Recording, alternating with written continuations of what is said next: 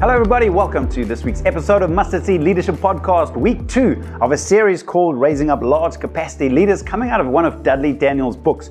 And the book is called Biblical Leadership, and it is freely available. You can go right now to the ncmr.net website, and you can look under the resources, and you'll find his book there. Download it as a PDF. I highly recommend it. And this series comes out of chapter 6, 7, and 8 of that book, which is called Raising Up High Capacity Leaders. And so I'm going to be using some of his quotes and his notes and trying to expand on them and share some of our experiences, and hopefully you're going to use it to grow your capacity and lift your ability to raise up the leaders around you. So last week we looked at the first one. We're going to be looking over the next couple of weeks at 12 ways of growing our capacity as leaders and growing the capacity of the leaders around us. The first one we looked at last week was simply this: we need a larger theology in order to enlarge our capacity. So if you missed that one, you're welcome to go back, have a listen to that. But we're going to dive straight in today to number 2. Factor number 2, we need to enlarge our capacity for people who are different to us. Now, at first, that might sound a little bit strange, but it's one of the characteristics of big capacity leaders is that they are able to work with and attract and lead people who are completely different. Different race, different color, skin, different language, different background, socioeconomic, different age. They're able to work with people across a wide spectrum of differences. So here's a quote: why is it that we are so threatened by people that are different to us or who do things differently to the way we do? Most of the time, those who do things differently to the way we do will not be violating scripture or have done anything wrong. They simply do not do things the way we do. The fact that this is something we may be a little or even very uncomfortable with does not necessarily make it wrong. I'd love you to think about yourself for a while. Maybe even start by thinking about your church or organization. Is it monoculture? Everyone kind of the same age, same background? Or is there a diversity to your leadership which makes everyone feel like they can be part of your team? So many of the early church plants that happened, remember when Stephen was martyred in the early church, and it says the church scattered, and as they scattered, they began preaching the word, and it seems that they started new churches, and yet most of those churches were very monoculture. And we actually don't hear about most of those. Why? Because Acts chapter 11 verses 19, I've spoken about this many times before. To me, it's such a great tragedy. It says, the little quote from the verse, it says, they spread the word only among Jews. So remember, Jesus had given the Great Commission to the church. He'd sent them out into all of the world, and yet the church in Jerusalem remained a Jewish church. And as they scattered, even though the Holy Spirit had clearly said it's time to spread to the Gentiles as well, they continued only working with people who were the same as themselves.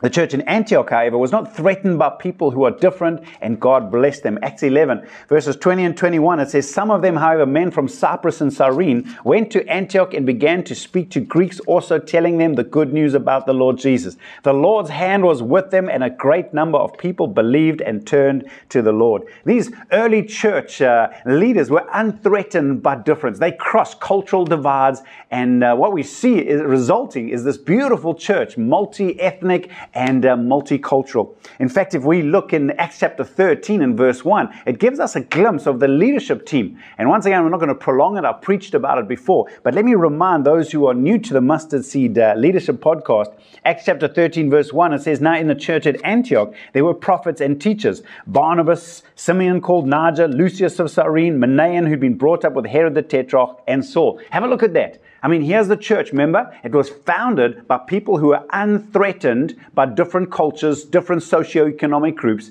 And so now look at this leadership team. We know Barnabas. Remember, he was the Levite. He was a Jewish man. Then we have Simeon. They called him Niger, the black guy. So he would have been a black guy from Africa. There was Lucius. He was a Greek Gentile, possibly trained as a doctor. There was Manaen. He was a Gentile. He was a Roman man, highly educated, probably very wealthy. He grew up with Herod, who was the ruler of the nation, and Saul. He was the ex-rabbi with a bit of a dodgy past. What's the point? When you look at a leadership team like that, it said first in the church there was teachers and prophets, so there was diversity of gifting. Then if you look at the people, there was diversity of background, of culture, of color, of all sorts. Now, isn't it amazing when Jesus went looking for a church, to use a church to pioneer and plant churches, sending out an apostolic team? This was the church that he planted. I want to ask you again, leader, are you able to, in your leadership, draw in people from different cultures, different ages, different socioeconomic status? Can they feel part of your team? Can they feel included? Or is yours a monoculture organization, team, or church? That's the great challenge. And this is a leadership hindrance.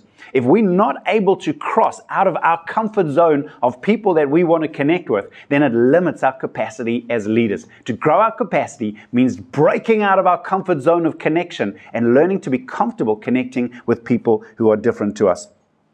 So, big point number 2, big capacity leaders embrace other cultures and gifts and are not threatened by differences. In fact, I would encourage you to become a student of other cultures. As we learn, as we find fascinating things in different cultures and different age groups, which we can learn from and grow. So here are a couple of questions that I'd love you to ponder. Question number 1, how do you respond to people who are different to you in race, culture, religion, age, or economic status? Are you drawn to them or hesitant to try and connect? I want to ask you that. And this is one of the things I look out for when we're trying to train and recognize potential leaders.